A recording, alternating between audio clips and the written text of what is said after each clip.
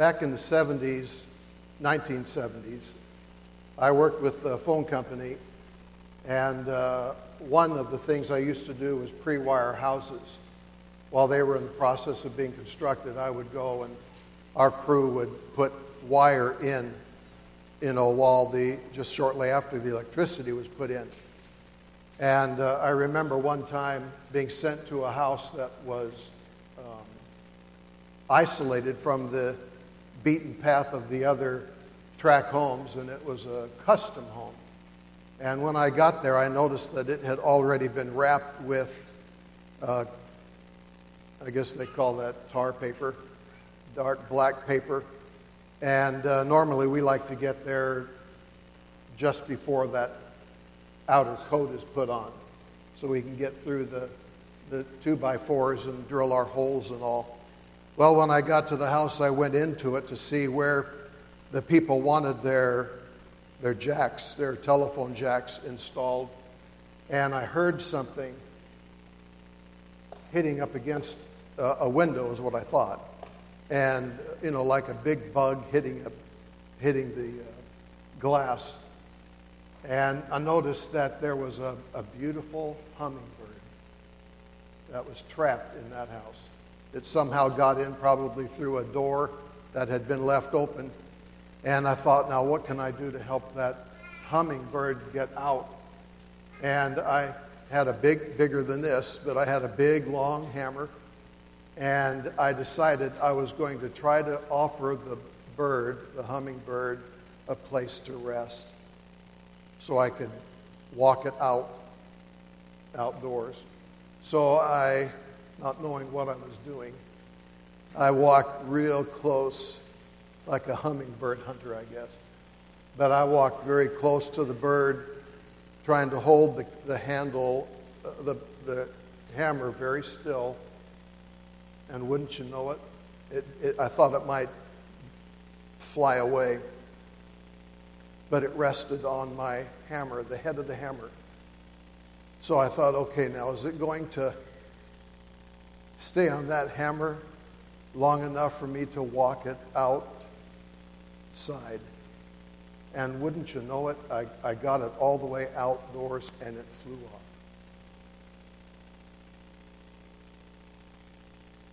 There are, I think, some hummingbirds in the church. People have flown into a predicament or a situation, maybe mental, and they can't get out. They're stuck.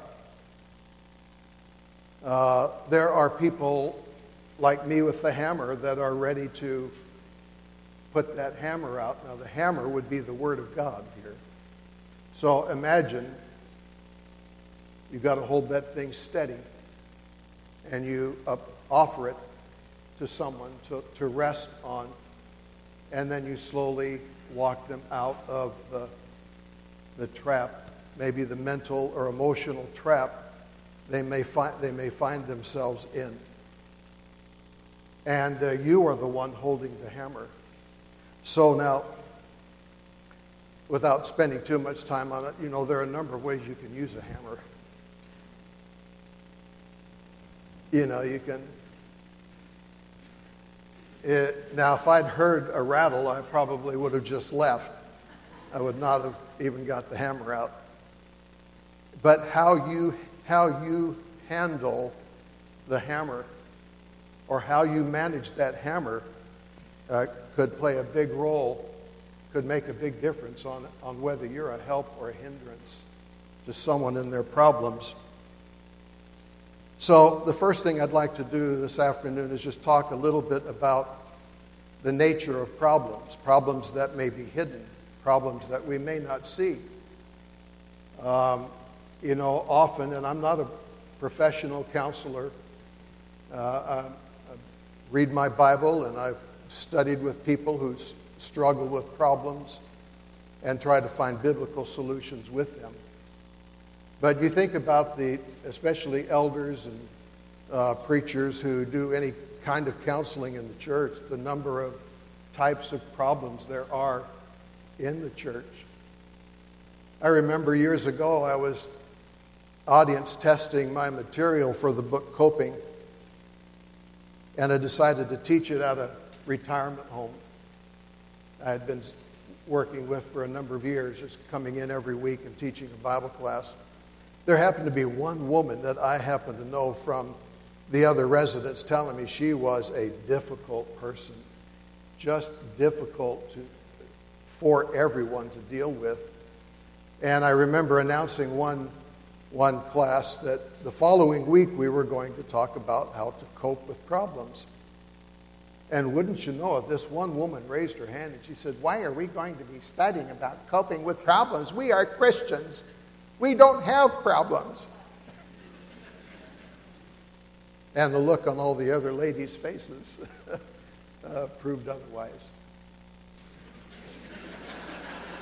You just imagine it from my vantage point in the audience at that time. But people deal with, whether we know it or not, they deal with issues of depression.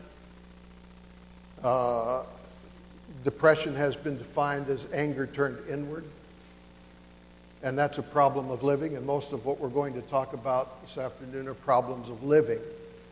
I don't know how to deal with chemical and biological problems that people are wrestling with. That's more of a medical issue. So we're restricting this to problems of living, all right?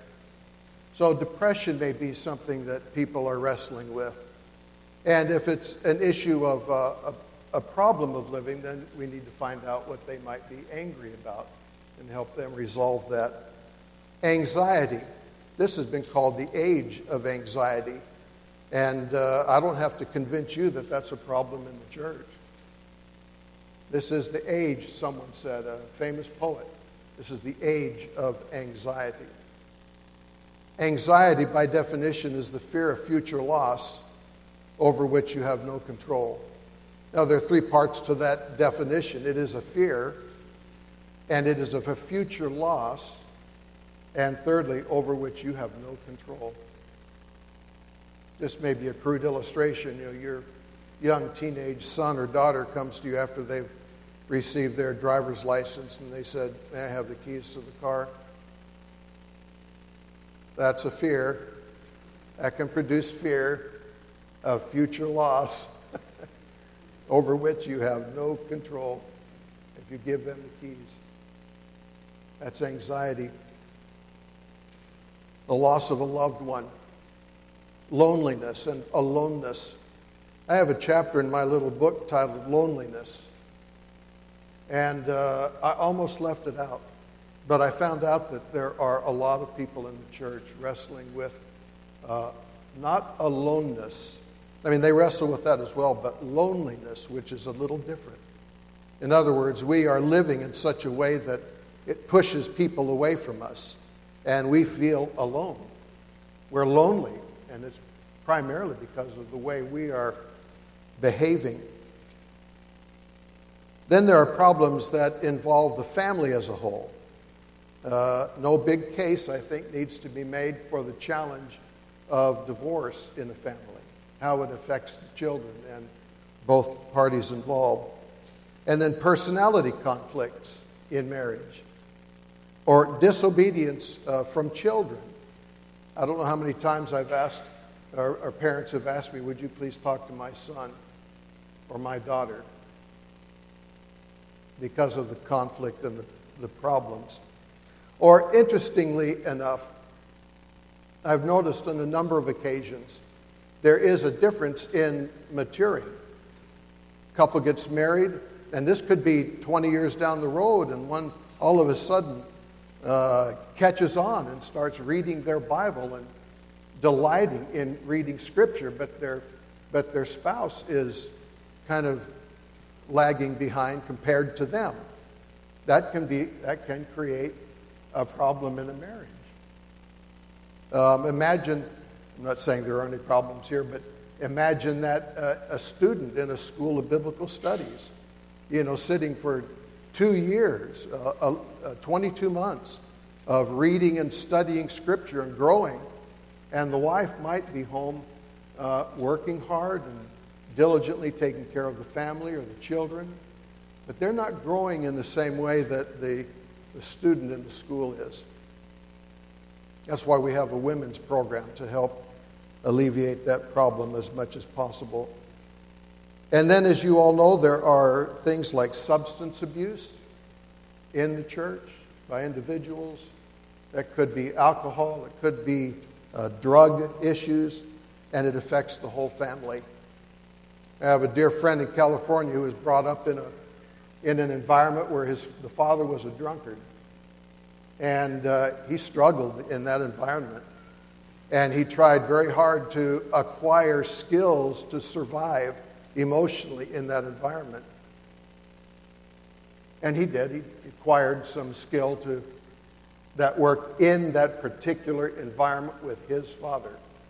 But when he got out of that environment and started dating, the skills he acquired in that home did not work in the, if I may say, the real world. Of course, that was the real world he was in.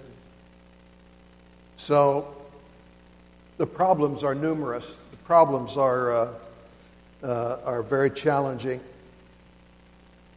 People fall out of love. I've heard that a number of times. You know, some sister calls and she says, so-and-so, her husband's called and said he's fallen out of love with her.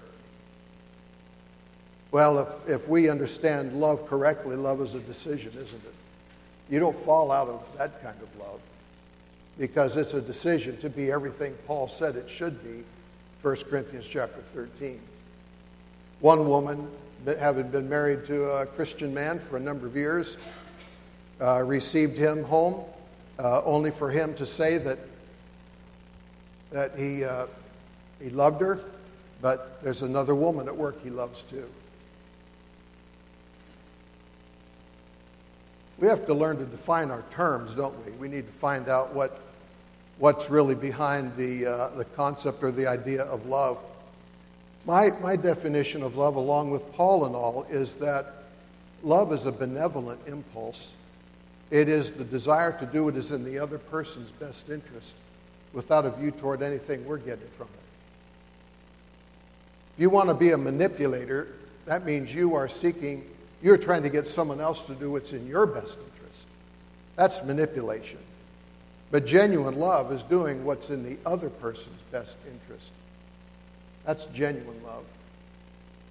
And the desire to be with that person. That's real love. And so when someone like that comes to, this is one of the ways I think we can help people resolve problems or work through challenges, is to help them define the terms better. The fellow says he loves his wife, but he loves this woman at work. I think this is a workshop sort of an environment. How would you respond to that? Someone came to your office or your home and they said that their spouse declared love for both the spouse and some person at work based on your understanding of love. I've caught you at a disadvantage.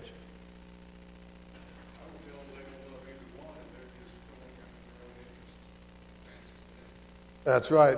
Brother Mike Beto says that man came home without love for either one of the women. See, if you're doing what's in the other person's best interest, are you going to place them in a situation where your love for them is divided with another woman or another man, depending on the circumstances? See, that's not genuine love. I would suggest that man did not love the woman at work because he doesn't have her soul's best interest at heart. We're talking about a Christian man. And he is not demonstrating love for his own wife because that wasn't in her best interest either. That was not a benevolent move on his part. He was manipulating a situation, two situations, in fact, for his own benefit. And then there are problems in the church. So you've got problems with individuals. You have problems that may involve a whole family. And then you've got problems that spill out into the church. It's not uncommon for a family with problems to bring those problems to the church and to create trouble in the church. I knew a family that they were a very troubled family within the family unit. And they would attend a church and stir up all kinds of trouble in that congregation. And then they would move offended to another church, only to stir things up in another way with that congregation. And then move offended to another congregation and then to another congregation. And those are the sorts of things we have to deal with in the church. So, one of the questions that Cody's asked me to address is how can we be there for one another, considering all the types of problems that people may be wrestling, even though they are weaknesses and frailties. How do we address that? Let me say, I've got two main points with two subpoints, all right? The first main point is titled Two Challenges. And the first point under that is that not everyone wants help. You need to know that some people you're going to try to help do not want your help. You may get so frustrated with someone that at some point you may just determine you're going to get in your car and you're going to go over to where they are and you're going to get them out of the mess they're in. I mean physically get them out of the mess, into your car, and into a safer environment. And they may go with you. And they may stay for a few days. But then they leave. I don't think I'm a rescuer by nature. But if I think I can help someone, I'm going to. And I have found that you cannot help everyone because not everyone wants help. Not everyone you want to rescue can be rescued. Think about that hummingbird. I held that hammer out and very carefully walked toward it. It could have just flown away. It could have just flown all around that house, avoiding the help I was trying to give it. And some people are like that. They're like that hummingbird just flying all over the place, resisting whatever kind of help you can give them. And another problem I've noticed, this is all anecdotal, another problem I've noticed in addressing problems in the church is people's perception of us. Now, Brother Troy mentioned something about perception, and there are different ways we can be perceived. And one way we can be perceived, I think, is illustrated by a man I knew, again, a number of years ago. He'd watched the Search for Truth program. I think that was out of Oklahoma. And he was convinced of the truth. And so he hunted us out, gave us a call, started attending and visiting and worshiping with us. He was there for about 3 or 4 Sundays, and then he quit coming. So we had contact information, so I tried calling him, and he wouldn't answer the phone. A couple months later, I tried calling him again, and he answered the phone. And I asked him how he was doing, if there's anything we could do to help. Do you know what his problem was? He had a serious problem with alcohol. And when he came to the church at Chino and saw us all neatly dressed and singing songs and being kind and polite toward one another, he concluded that we all had our act together and that we couldn't understand him. There's no way we could ever relate to him. And on that phone call, I just said, if you only knew. If you only knew. If he had only stayed long enough to get to know us, or to let us get to know him, he would have found out that there were a number of members of the church who had had problems with alcohol or with drugs, and they succeeded in overcoming the problem.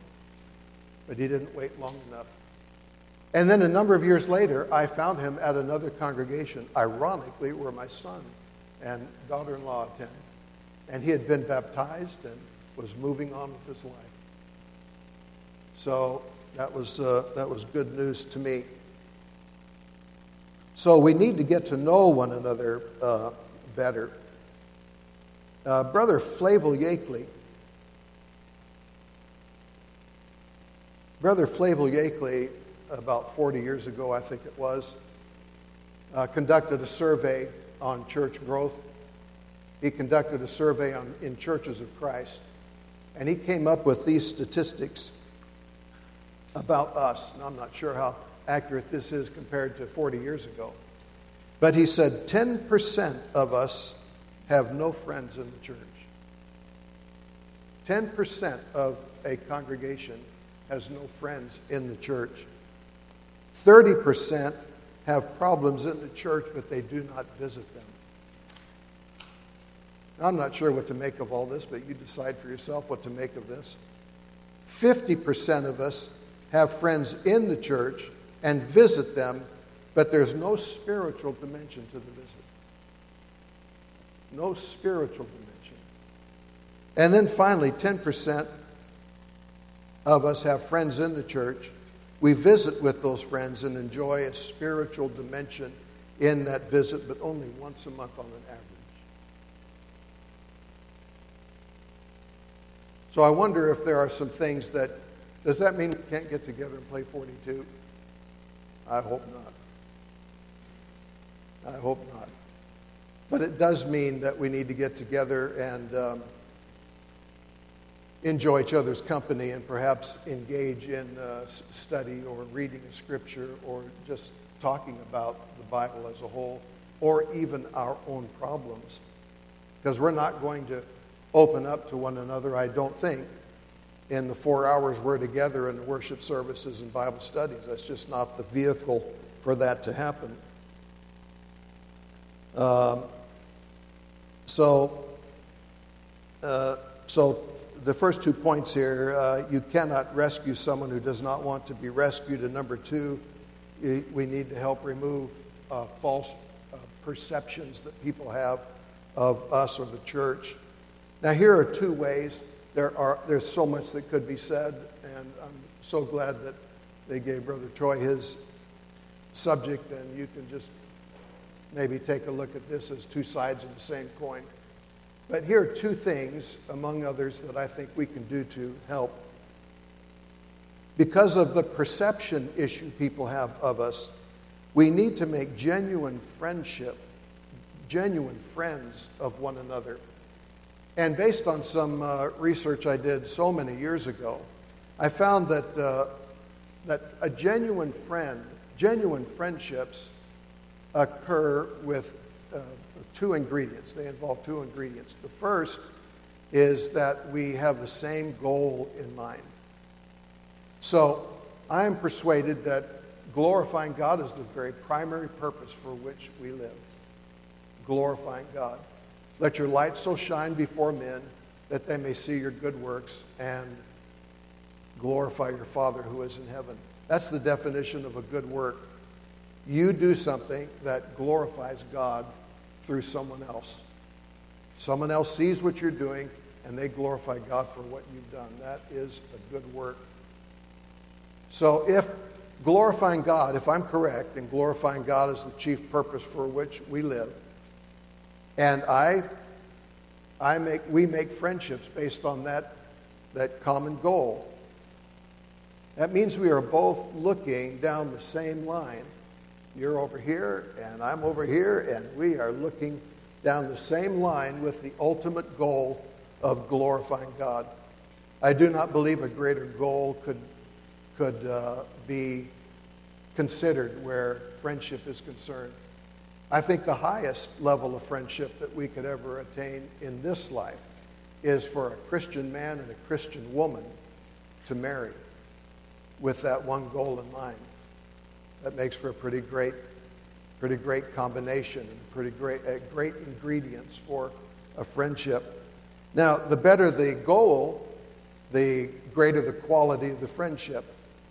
So if we get together and we decide, hey, let's go rob the bank, we become friends that day, And the quality of our goal is going to determine the quality of our friendship.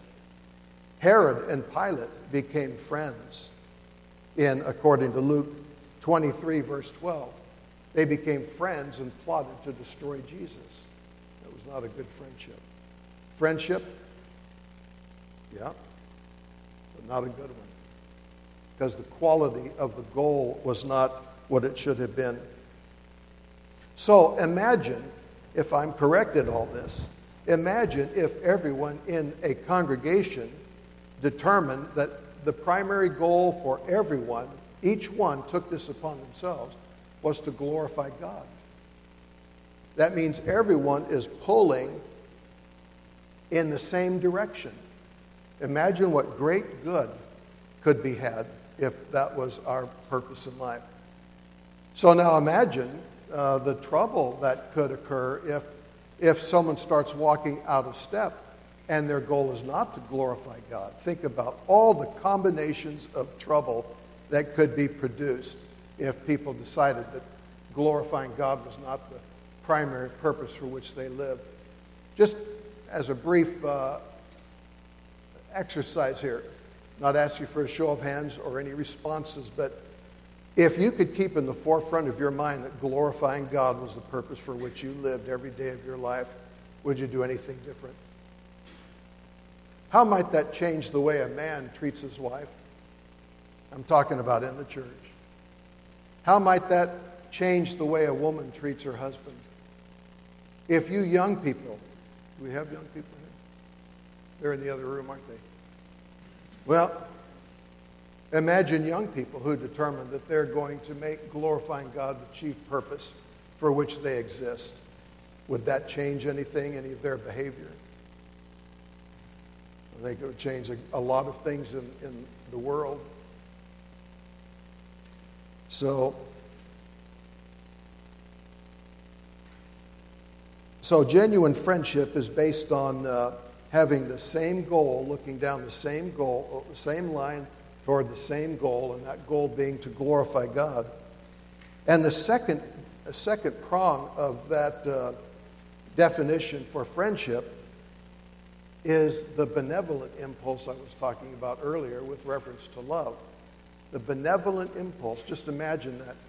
The benevolent impulse is the desire to do what is in the other person's best interest, not in your own. If you're operating under the impression of trying to get someone else to do what's in your best interest, that's more manipulation than it is friendship. So if we could continue to develop friendships with one another based on the idea that glorifying God was the primary purpose for which we exist, and we had a benevolent impulse toward the other people in the church, can anyone see how that might change or might help someone in the church? Because problems often arise because glorifying God is not the primary purpose for which they... Remember Diotrephes in 3 John? What was his problem? He sought the preeminence. And according to Colossians 1, there's only one preeminent one in the church, and that's Jesus Christ. So there's no place for the Diotrephes. One other thing, because I know my time's going to run out here, and I think this is probably the most important thing I have to say, because I think the power of knowing this would go a long way to helping in counseling situations or in helping each one of us. I received a phone call from a mother who told me that her daughter seemed suicidal. She wanted to know if I could come talk with her. Now, I'm not licensed or anything, but you know, when you write a book titled Coping, people think maybe you could help. That's not always true. But I said I'd be glad to come talk to her if she wants me to, and she did. So we finally got together, and the young lady was about 25 years of age, and I said, tell me how you got here. Tell me how you got to where you are now. And she said, As she said, I think it started when my father died when she was 15. When her father died, she quit going to church. She met a fella named Prince Charming, and she moved out of her home and moved in with him. Not married, but they moved in together. And she had in her mind this vision of being able to marry and to have children and to live happily ever after. Sounds like a good picture, good dream. They drank. They were in a horse town, and so they used horse tranquilizers for fun. All of her destruction, all of the behavior she described to me sound pretty self-destructive. And so after about 30 minutes of describing what got her to where she no longer wanted to get up and go to work anymore, might have even thought about ending her life, she ended her description, and I asked her, would you say that everything you've done to this point in your life, you've done because you thought it would make you happy? Now, I want you to think about that. Self-destructive behavior. Did you choose to do it because you thought it would make you happy? She started crying. Anyone want to guess what she said? She nodded her head in the affirmative. She had a very perplexed look on her face, and she was crying. And so we talked about happiness. You know, Aristotle, in his book Ethics, Nicomachean Ethics, argues that all men so order their lives as to be happy. Now, you don't have to nod your head, but I really do want you to think about this. And I think the whole world has agreed with him. I believe that most of us do. We pursue happiness. We want to be happy. And we define that as getting what we want when we want it. But there's another kind of happiness that we could say or describe as ethical happiness. Ethical happiness involves living a life well because it is rooted in virtue. And virtue is the habit of right desire. God determines what right desires are. When you live your life like that, you're living an ethically good life. It's a judgment made about your life at the end of your life, not at any point in your life. It's a judgment made just prior to your death, or maybe when you die. And people look back over the course of your life and they determine whether you live life well or not because you pursued what was good. Now, I would say glorifying God is the chief purpose for our existence. And many of the other passages, I'm trying to rush through this to the end here, but many of the other passages we often go to for the primary purpose are the function more as means to the end. If I were to ask and had the time to ask, what do you suppose, biblically speaking, is the chief purpose for which we exist? I would probably get a good, appropriate list of things like Ecclesiastes 12:13. Fear God and keep His commandments, for this is the whole of man. Or Matthew 6:33, seek ye first. Doesn't that sound pretty primary? The word first is in it. Seek ye first His kingdom and His righteousness. All these things shall be added unto you. Some might say, well, it's going to heaven. That sounds pretty primary. How about love the Lord thy God with all thy heart, soul, and mind? And a second like unto it is this, thou shalt love thy neighbor as thyself. On these two the whole law and the prophets hang. Go back and look at those passages and ask, do they function as a means to any other end?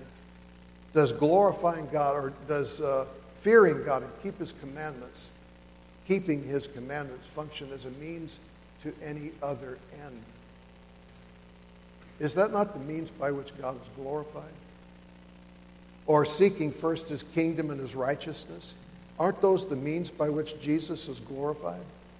How about John 8:29? Jesus said, "For I do always those things that are pleasing unto him." That's how he glorified the Father. Exalted and magnified the Father. Let me close by saying this. Happiness is not the primary goal. The primary goal is to glorify God. And when you glorify God, God blesses you with what you might call happiness. You cannot obtain it the other way around. One man said, if you put second things first, you don't get first or second things. If you put happiness first, just like that young woman I was describing earlier, and I could give you case after case of people who've said the same thing. Would you say that everything you did because you thought it would make you happy? And with tears and a confused look on their face, they say yes. It's because they put second things first. Glorify God. Happiness is a byproduct. And I think if we can get people in the church and ourselves, we have to start with ourselves first. If we can begin by seeing that reality and then helping others in the church to see that, I think that when people are struggling or wrestling with issues of life, we may go a long way toward helping them resolve their conflicts and their troubles.